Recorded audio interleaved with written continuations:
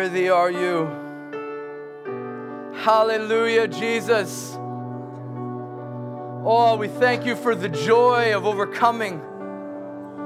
The joy of overcomers that's in this place this morning. We thank you that you have placed your delight on your people here today.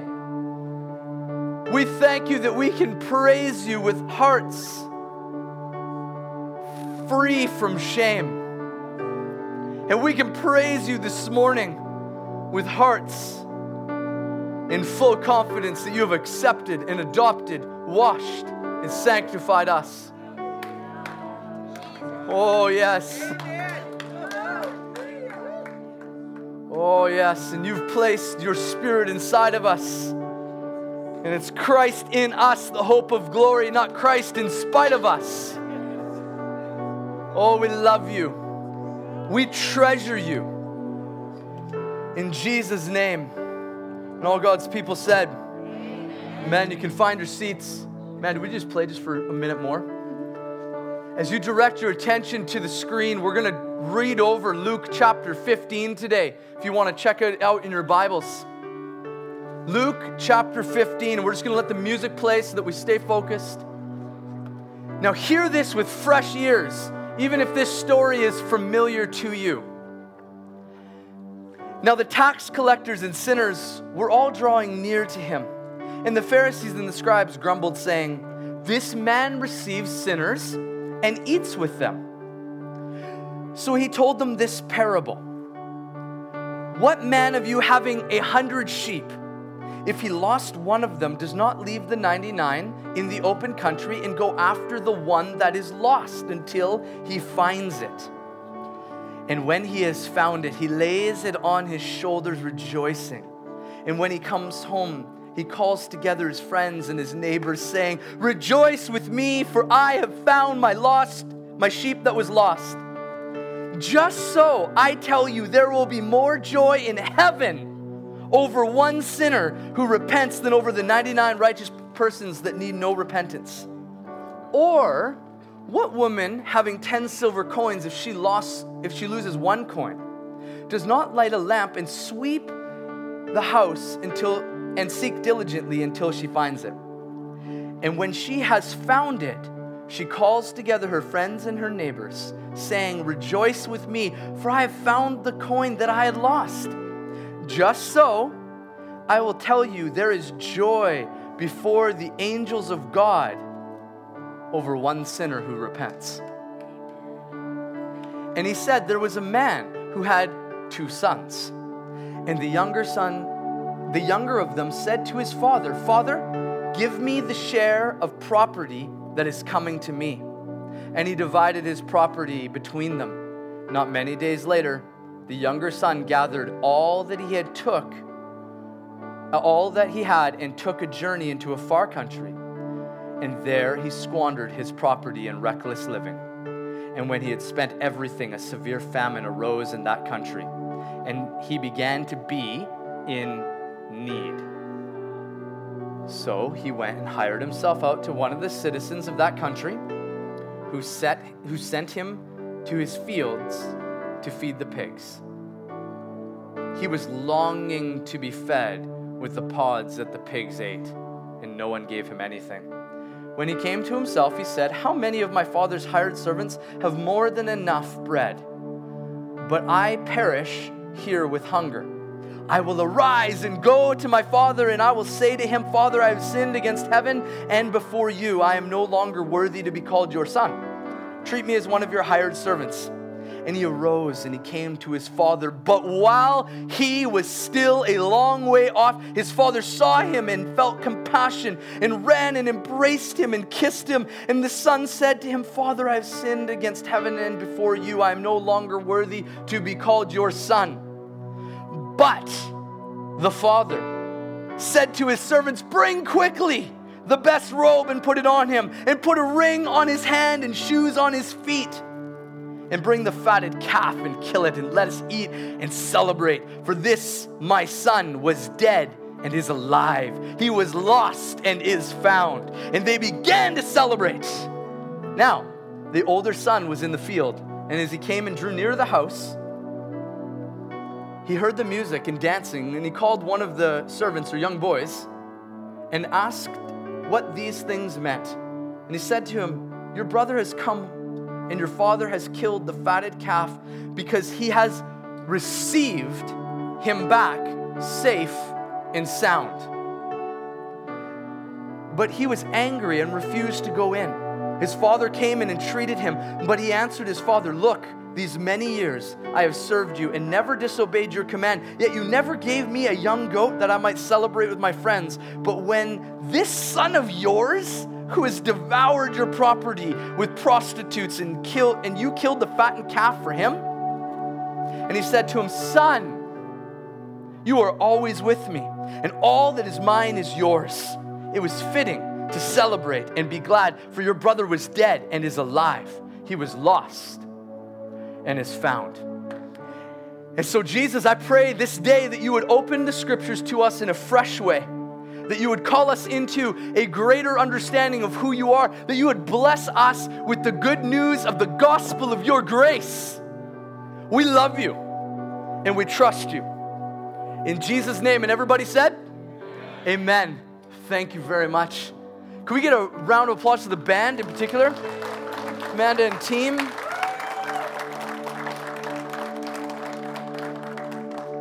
Beautiful. Boy, I love music. Welcome. If you're new here, I'm Samuel. I'm one of the pastors here. You can feel free to call me Sam or Samuel. It's your choice. I'm not trying to confuse people. I just often forget which people want to call me. As long as you don't call me something else, I'm good. So yeah, I want to welcome you. If you're new, really want to welcome you and welcome to our summer schedule that now feels like the fall. With the weather out here, all of a sudden the sun disappears when we come home from Cowichan. How many people went to Cowichan this week? You can tell because they're tired, because normally they're more excited. Cowichan was incredible. We just got back from a youth and young adults retreat. Let me tell you something I love about this church. Is that our church, we have stumbled into, if you will, and I want to use that word not in a weird way, but in a joyous way, stumbled into something that I think is very close to the heart of God. And our lead pastor, Pastor Randy, he brought us into something almost like 12 years ago, where he would pray and seek God as to the beginning of the year in January, and seek God for a word that he would open up to us and that we would all receive and participate, and it would give kind of a bit of a frame for the rest of our year. And it has been unbelievably painful trying to walk through that frame. And many of us end up walking into that frame. But then there's this crazy thing, because I don't know if you remember or you were here, but we had one of the missionary prophetess kind of people, Elsie Welsh, show up on that one random Sunday, because she just kind of flies in and flies out whenever she wants, according to the Spirit, and she came with a word of great grace on the day that my father brought the word grace. And interestingly enough, when my dad first launched that word, I was thinking in my head, I'm like, oh man, it's got to be a little bit more intense than just grace. That shows my skeptical nature. And I have enjoyed, but yet it was confirmed. Out of the mouths of 2 or 3 witnesses, let everything be established. It was confirmed, and so therefore I was like, you know what? I trust it. Let's go. Let's play grace. And I, in the midst of this stumbling in grace, if you will, came across some of the best scholarship I've ever looked at in my entire life. There's this guy named Kenneth Bailey, who's the leading theologian and kind of historian in Middle Eastern thought. And for 40 years, he lived amongst the peasants while he was doing his master's, his PhD, and every other thing. He speaks every Semitic language. He is nuts. And he causes me to geek out like crazy. And I just love him. He wrote a book called Jesus Through Middle Eastern Eyes. And a couple of the things that I'm going to pull out here into a very familiar story will finally put together the prodigal son, and you will see how the whole thing is grace. It blew my mind. Just a couple puzzle pieces that began to be placed in a certain way, and then God began to speak to me in Revelation, and I want to give Kenneth Bailey a call and go, hey, did you know what I discovered? This is actually what it says here. Too pretentious? Revelation, I'll show you. So this is a mixture of a bunch of stuff, and I've been studying this parable for a long time, because every church scholar will say that this is the gospel within the gospel. Yes. whoa, okay, so if this is the gospel within the gospel, then why aren't we paying a little more attention to the whole thing of the gospel? But like classic Westerners, like I am, we decide to break things up in chapters and margins. Except in the original thought, there was never chapters and margins. And so we break this up as if Jesus was telling 3 parables. But what you need to know this morning is that it says he told them this parable. All 3 go together. You cannot separate them or you miss the point. I was like, wow, this is exciting. So I'm very excited to share this with you this morning. And I believe it's going to solidify even more our understanding of grace. Because Jesus sets the foundation for repentance through this. And the kind of revelation that I've got in my own empowerment that I feel like I've walked into to overcome in this day and an age, I feel like love has been awakened more and more and more for Jesus because the right preaching of the gospel takes place here. Just incredible. So listen to how shocking this is, because they frame it, they accuse Jesus as the tax collectors and sinners. At verse 1, if you want to follow along with me, Sarah, that'd be fantastic. So we're just going to go through this line by line, verse by verse. The tax collectors and sinners were all drawing near to him, and the Pharisees and the scribes grumbled, saying, "This man receives sinners and eats with them." Now, we might think like he just kind of hangs out with his sinners. But this is something that I've been preaching in this church for a long time, and it was confirmed this in my recent studies, is that receiving in the Middle Eastern thought is always far more than just going, "Hey, I'll hang out with you." It was a welcoming into fellowship and complete acceptance. That's why you didn't eat meals with anybody you weren't ready to enter covenant with. That's why the covenant of the Lord's table absolutely matters. Absolutely matters. That's why Jews, good Jews, would never go into a Gentile's house because they were not going to enter into covenant with those people. Wow. Now, this is stuff that I've been preaching for years before. And I know that this is something that many of you know common.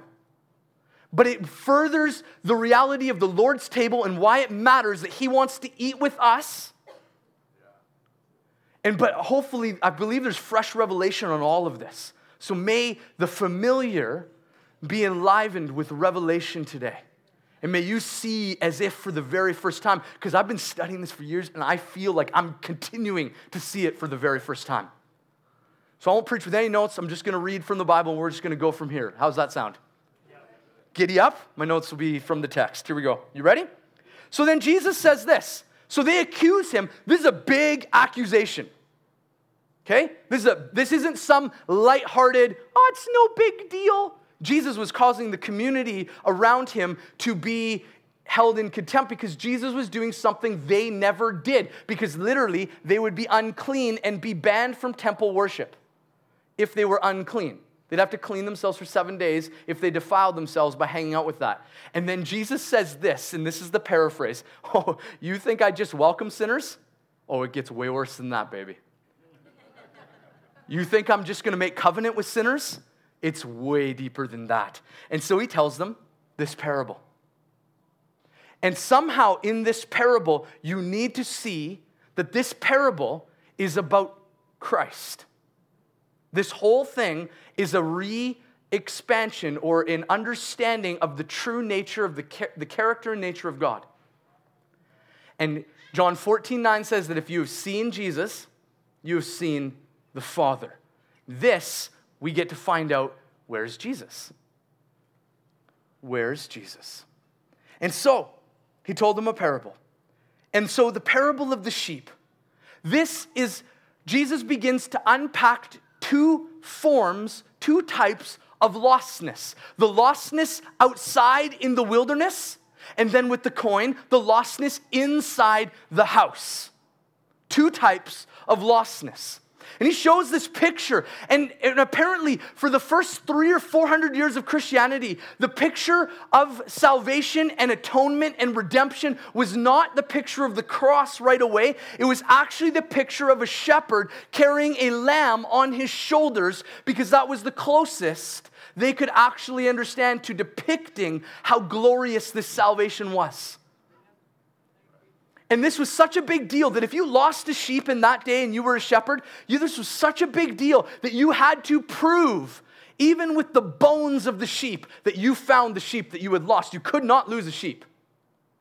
And that's why shepherds were never allowed to testify in court, because everybody suspected that they just ate whatever sheep they wanted and then pretended that the sheep got lost and was eaten by a wild animal. They were very untrustworthy people. And yet Jesus reveals himself to them first. Shepherds. And then this is not a happy story for Christians to hear about shepherds and the parable of the shepherds. We have nice images of Jesus carrying his sheep. And it was carried over the neck, not under the arm. And still to this day they do that. Because that's the only way the sheep will come home. Because when a sheep gets lost, apparently, never really cared for sheep. Run away from them a couple times when I was a little boy. But apparently when sheep get lost, they decide to be as dumb as possible.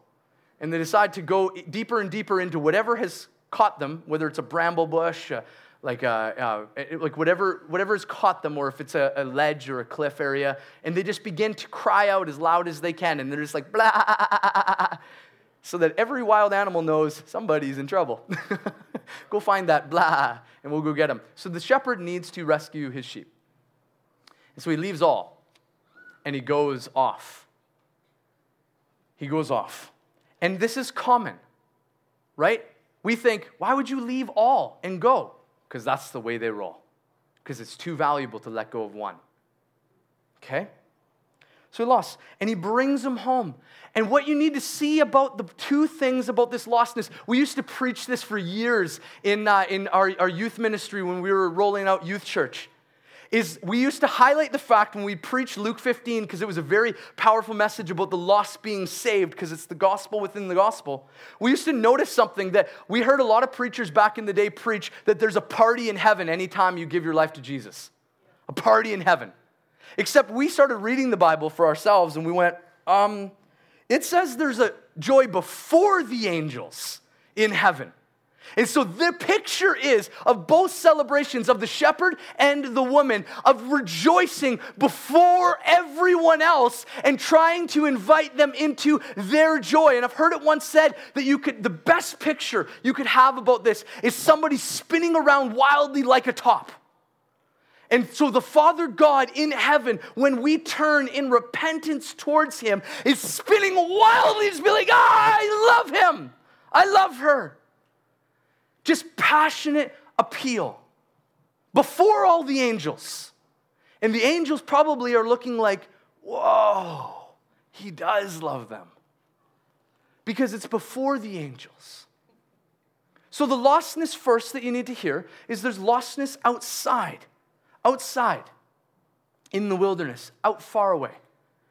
And then we hear the parable of the lost, same parable, but the coin that's lost. And this was about a day's wages, so it was a big deal for her to lose. And often those type of ladies that would have coins all in one place would keep it in a kind of like a tied up rag bag. And sometimes money could be lost, and there was lots of cracks for it to be lost. And so she couldn't just leave it. So she searches diligently until she goes towards the coin. Key understanding is both the sheep, even to this day, sheep never know they're really lost. They just think they're stuck. And coins definitely don't know they're lost. Otherwise, they'd find themselves over to my house far more often. So then he unlocks something. Jesus unlocks the parable, the continuation of the parable of two sons. Of two sons.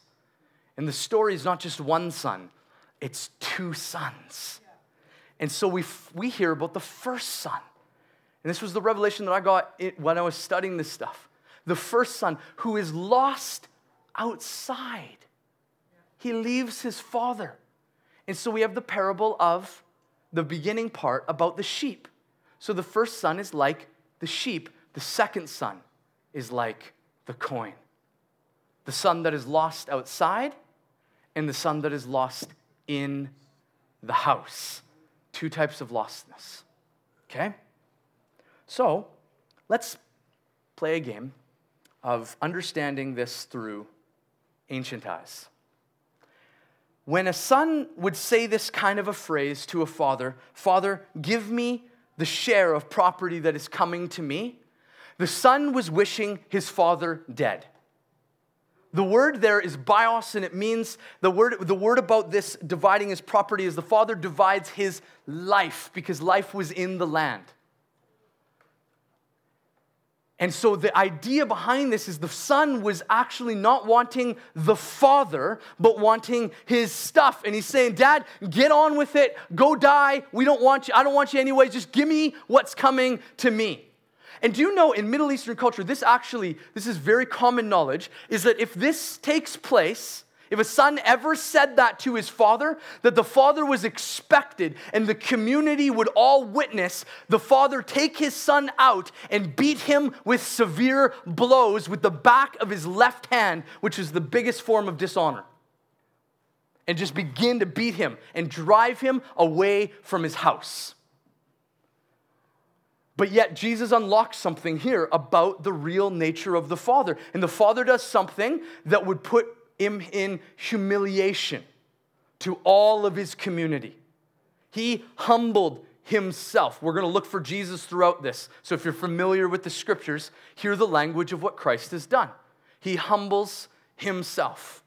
And he goes towards his son, and he gives his son what he asks, which was unheard of back then. You never would do that if you were a father, because of the shame the community around you would put you under.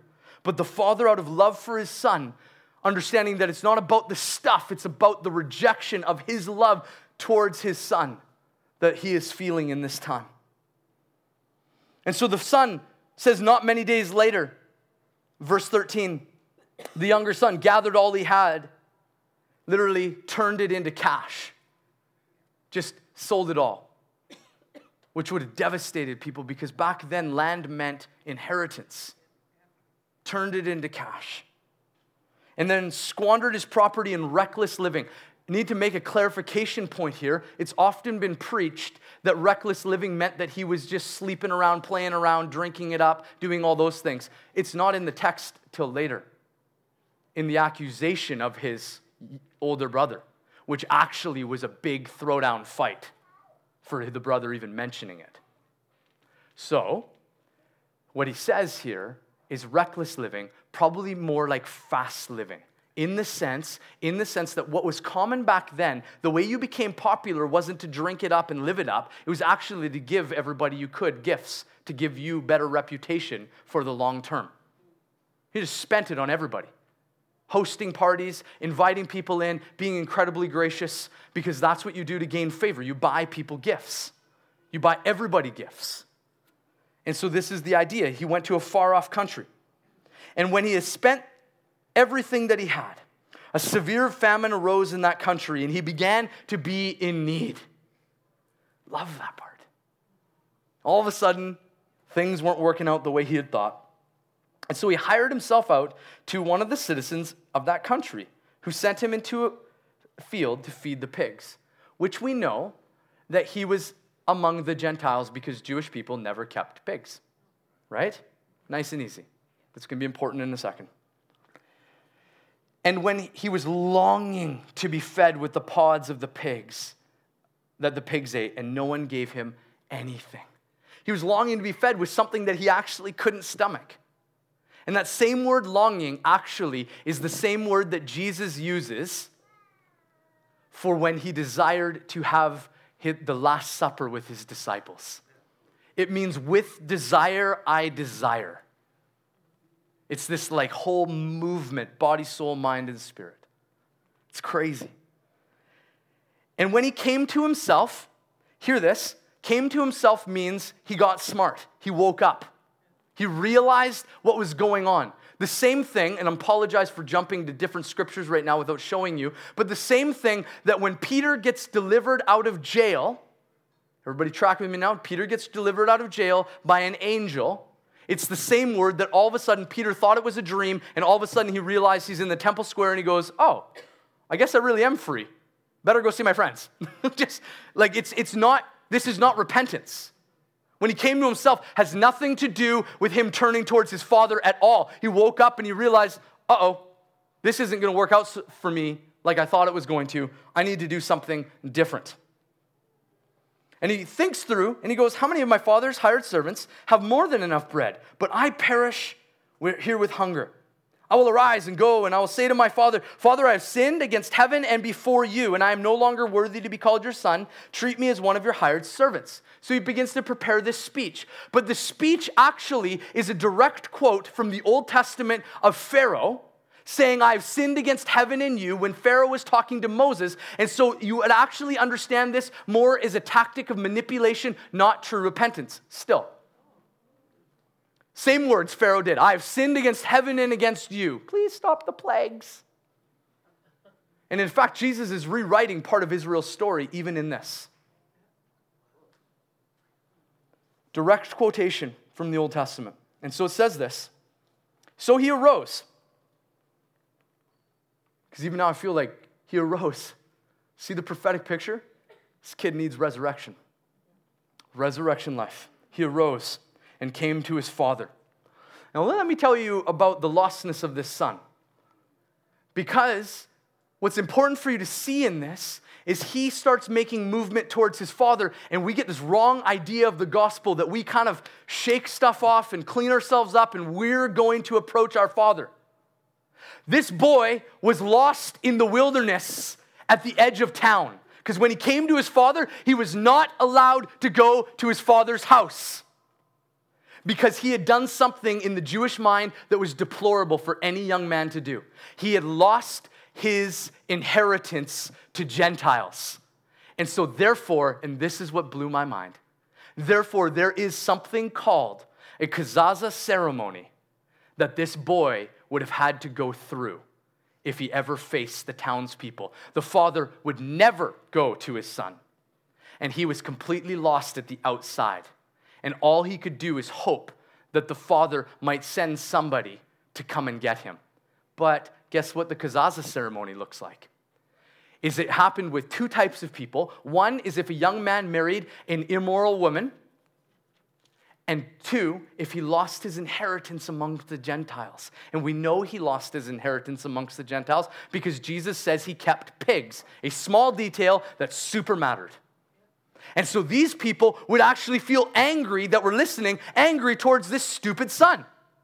They go, you are bad. And they would want to do something that they rather apparently enjoyed, called the kazaza ceremony. And so what they would do is they would take a clay pot and they would fill it with burned corn and burned nuts, and then they'd go to the sun, and then they'd say, when the sun was on the outside of the city, outside of the town, they'd go to him, and they'd break it in front of him, and all those smells would come, and they'd go, you are cut off, you are cut off, you are cut off from your people. And nobody would ever have anything to do with him again. They wouldn't hire him, they wouldn't employ him. Those are the same things. Isn't that exciting? They wouldn't spend time with him, they wouldn't invite him in. Unless the father saves him. And the way that the father would save is send one of his servants to go bring the son to his father, and the father would sit and wait. But this ceremony had to do with beatings. Young boys would often ridicule people that had this ceremony take place against them and drive them out of town. Where if you've seen the Passion of Christ, that's actually the depiction of what they say happened to Judas. A better picture, a more biblical story, because we don't know if that actually happened, is what the boys were doing to Elisha. When they were making fun of Elisha, and they said, go on up, Baldy, and they started making fun of him, trying to drive him away. And then Elisha throws down and apparently calls bears out and maul the kids. Seriously, buddy. A little extreme. But that's it. So these boys would have driven this son out and they would have beat him. And they get permission because if they're cut off from the people, they're not protected. So these young boys would actually get to throw down and throw some punches on this guy. Apparently it's really common. And so, not common, but it's happened. And it's in their integrity. And so the father, now hear this. Still, this son is like the lost sheep. We're going to move through this very quickly. Still, the son is like the lost sheep. So hear grace. While the son was still a long way off, while he was still lost outside, the father runs to him. He doesn't wait, and he does something that no Middle Eastern man would ever do. He would bare his legs. He would lift up his long robes, and he would bare his legs and do something that no grown man was ever allowed to do, because it was the epitome of shame. It was the epitome of shame. And so only teenage boys would do this, or mothers were allowed because of their amazing love. And so here we see the picture of the heart of God in Christ. Because Christ left his house. He left all of heaven and the glory. And he came towards, he rescued and he saved in humility and in complete humble attitude of a servant. The Father embodies Christ in this, and he embodies grace in this. And he runs to his son and he kisses him with many, many kisses. Just kisses him, covers him. And you can see the image that's going through my head even now, is you can see the townspeople going, "That's that boy, let's go get him." And the father runs and goes, "Oh, it's my son." And he protects him, and he saves him there. Takes it. And then the father begins to. See, the son starts his speech. And apparently for thousands of years, it's been interpreted that the son didn't just stop because the father interrupted him. The son changed his mind because he saw he would not have his way with his father and he could not save himself.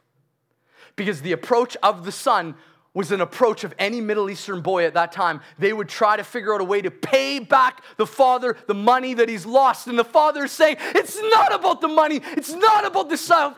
It's about you. I love you. I want you. I'm giving you everything." Oh, grace.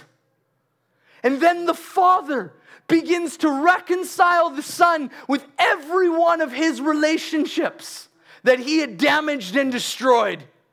First with the servants, saying, "Go get my son the best robes," which have been the father's robes, which robes always marked status. And so the father further humbles himself and gives the son the robes that would give him incredible authority. And it says, "Place a ring on your finger," which was how you transacted business back then. A ring would literally contain your security information, your credit cards, all of your ability to buy and exchange goods. And he goes, "I'm giving you it all," in that moment. Because even after the father divided his inheritance, the father still had complete access to do whatever he wanted with the money because it's still his. And if there was anything left over at the end, that went to the sons. Now, every good father left an inheritance for his sons, so he wouldn't just spend it recklessly. But it's still the father's. It's not the older sons. The older son's just getting upset later, you'll see, because he's losing out on some of his money. He's going, "Dang it, that was mine," which shows his lostness. He didn't love his father either. He wanted his stuff. So he reconciles him. And then he says, "Bring shoes to the servants." And you know what that meant to those servants? This is my son, because sons wore shoes, servants did not. He went, "No matter what my son's going to act like right now, he's still my son. Go get shoes, put it on his feet. There's a difference between you and him." And then he begins to reconcile the son with the community. See this? He reconciles. Verse 23. Bring the fattened calf and kill it, and let us eat and celebrate, for my son was dead and is alive. He was lost and he's now found." And they began to celebrate. And this was no small party. This was a huge deal. because they wouldn't eat meat on a regular basis. But he says, bring the fattened calf. And so everybody would have been there. All of the family, the extended family, they would have come and they would have been a part of this party. And the father was actually saying, I am now reconciled to my son. There is no ceremony of rejection taking place. There is no pain coming to my boy. You are going to celebrate with me. Come on in and enjoy my happiness. Come on. It's the gospel. So he's rejoicing before his people. And the father already showed his rejoicing, spinning wildly before all the people. And he brings his son in. And they would have been waiting for the second son to come out from the fields. This boy wasn't working, he was just overseeing. No wealthy son would ever work back then. They would just oversee the land, make sure everything's happening. And so the son came back, and as he drew near to the house, he heard music and dancing, which it's an exciting moment. Love hearing music and just like moving in. Yeah. Anyways, knows there's a party, and so he calls to one of the servants, but the word here isn't servant, it's boy, young boy. He called to one of those boys that would have driven out his son later, because the servants would have been inside serving. These boys weren't actually allowed to go to a party like that because they're too young. And he says to them, and he looks down at them this way, okay? And he says to them,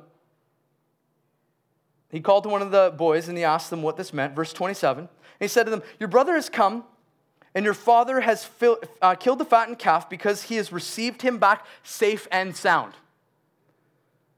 So you know what happens here? The young boys go, your brother just showed up, and your father has brought him back into perfect peace and reconciliation. The word here is not safe and sound as in healthy versus sick. It's already done reconciliation, shalom. Brought back into perfect wholeness. And it's already a done deal. And guess what? The son, the older son, has nothing to say about it. He doesn't even get to complain. Go, Father, can we talk about this? It's already over. He's a son. Praise God. He doesn't get to say anything against. No accusation. And yet, the son waits outside. The son waits outside. And he was angry and he refused to go in. Verse 28. His father came out and entreated to him. But he answered his father, look. Doesn't even call him father.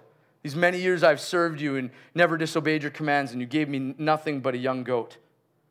You never gave me a young goat that I might celebrate with my friends. You need to hear this, and this might be hard because we've grown up with this story in a different way. But what the second son did in that moment was worse than what the first son did. Wow. Worse. The greatest shame the oldest son could ever bring to his father was to reject his father's invitation and stand on the outside. And again, the same thing would have been expected. The father should have said to his servants from inside the house, go put him in prison, lock him up, I'll deal with him later. Let the party go on. Or drive him out of the city and say, this son was never my son, with severe blows. Because in that culture and in that day, obedience was not as important as felt appearance or honor. It was better to pretend to honor your father than to obey your father. Which Jesus says, That's why he praises the son that once said, I'll do that, Father, and then never did it. So the son that said, I'm not doing that, rather, and then does it later. Jesus praises that boy. He goes, that's the boy that actually did the commands of the father. So you see what's happening here? Father is shamed by his oldest son. And the father humbles himself again in greater depth, even in more shame. And everybody would have waited breathlessly at what was going to happen. And it says this, So it says, but when your son, not even his brother, your son, this son of yours, has devoured your property with prostitutes and you've killed the fattened calf for him. He's making an accusation that in that day, the younger son would have the opportunity to fight his brother to the death. This is a huge comment. And then the father said to him, and the words there is the father came alongside. Maddie, can you come on up here for a second? It says this, the father came alongside his son. Not in front of his son. Came alongside of his son and said, son, you are always with me. All that is mine is yours. It was fitting to celebrate and be glad, for your brother was dead and is now alive. He was lost and is now found. The father tries to entreat his son to see things from his perspective. To see things from his perspective. And Jesus responds to the accusations of the Pharisees about why he eats and receives and welcomes them into fellowship, sinners, why he brings them in. And he goes, this is yours. This is for you. You need to see how good I am. It's way worse than you thought. I've already made covenant with them. I'm come here to die for them, to give my life as a ransom for many. I am welcoming in these sinners into fellowship, the same fellowship that you were welcomed into as the chosen people of God. I'm bringing them in. I'm bringing the lost ones that are outside home. And yet the goodness and loving kindness of Jesus Christ shows and goes, look, from my perspective, this is my son. How could I not? Why would you deny me my joy? Which changes all witnessing and all gospel proclamation, because we welcome those that are far off and those that are lost even in our midst, calling them to be reconciled to their Father, because this is what Jesus lays as the foundation of what repentance is. Accepting your acceptance. This is the foundation of repentance according to Jesus. Is first you accept your acceptance, like the sheep that is lost. He just accepts and goes, bah, and gets carried home by the shepherd. And like the coin that accepts and goes back to its home with the other coins. And like the son that is brought in and not left out at a distance, the Father, which is Christ, comes to save. And if you understand this gospel proclamation, you'll preach it rightly to yourself, because you don't graduate from the gospel. Our foundation and our posture is to accept our acceptance, accept what Christ has already done for us, and then we're led into full relationship because he reconciles us to himself. But it starts first with accepting what he's already done. And many of us still stay in that state of frustration going, but I don't know how he can love me. I don't know why he would love me. Look what I did this week. Look what I did last week. We struggle so much with being accepted. We struggle so much, not just with casual, I'll tolerate you. We often think Jesus tolerates us. That after he spent enough time with us, that he starts regretting his decision to save you. It's like, oh man, this is way worse than I thought. You weren't kidding when you said you were bad. But Jesus never regrets. Do you know how we know that? According to Romans 5, the Bible says that Jesus saved us when we were at our worst. When we were still enemies against him.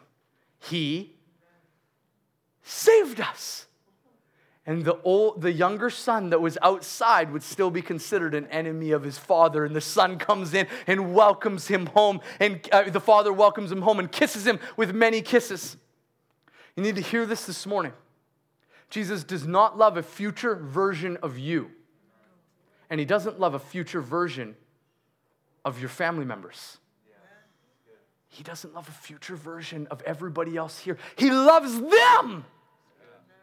Will he leave us where we find ourselves? Because look at what the Father does. He begins to reconcile us with all of our broken relationships. That's the way he rolls. That's the way Christ rolls. He covers, he clothes, he empowers with the ring, and he puts shoes on your feet, and he says, this is the gospel of grace. You are a son, not a slave. So we get to praise as sons, not slaves. We get to praise as children of God. And we get to embrace and embody the life that Christ has for us. Accepting your acceptance is the foundation of repentance. Accepting your acceptance. And this is a new form, and it's very difficult. Because when you start realizing your stuff, and all of your pain, you go, but I don't know. You go, no, it's his love, not yours. And we receive. That's why we praise. That's why we join into his celebration. Come on.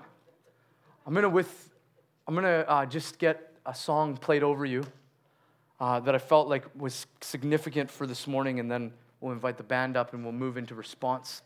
But why don't you just kind of hear this morning, and we'll respond accordingly after.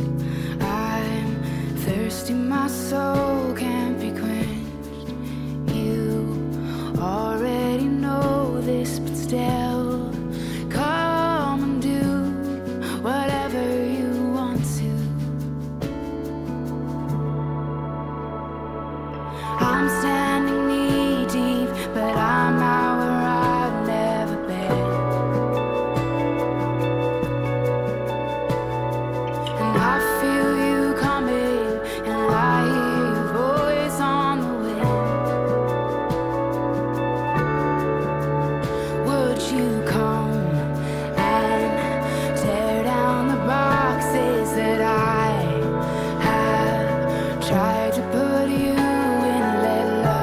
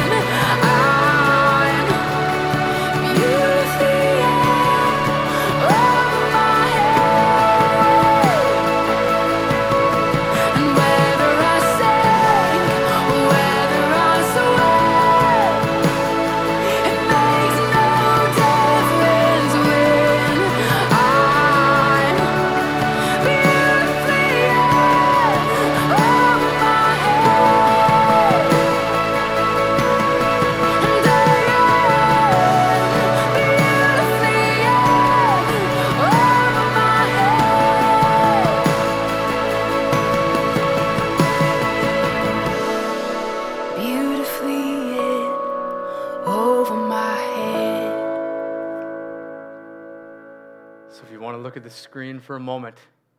When you take the Middle Eastern language and you put the words, "Oh my Father, I have sinned," it forms a cross. Isn't that amazing? Did you stand this morning? Song, "When You Crash Over Me," is exactly the picture I have of the love, the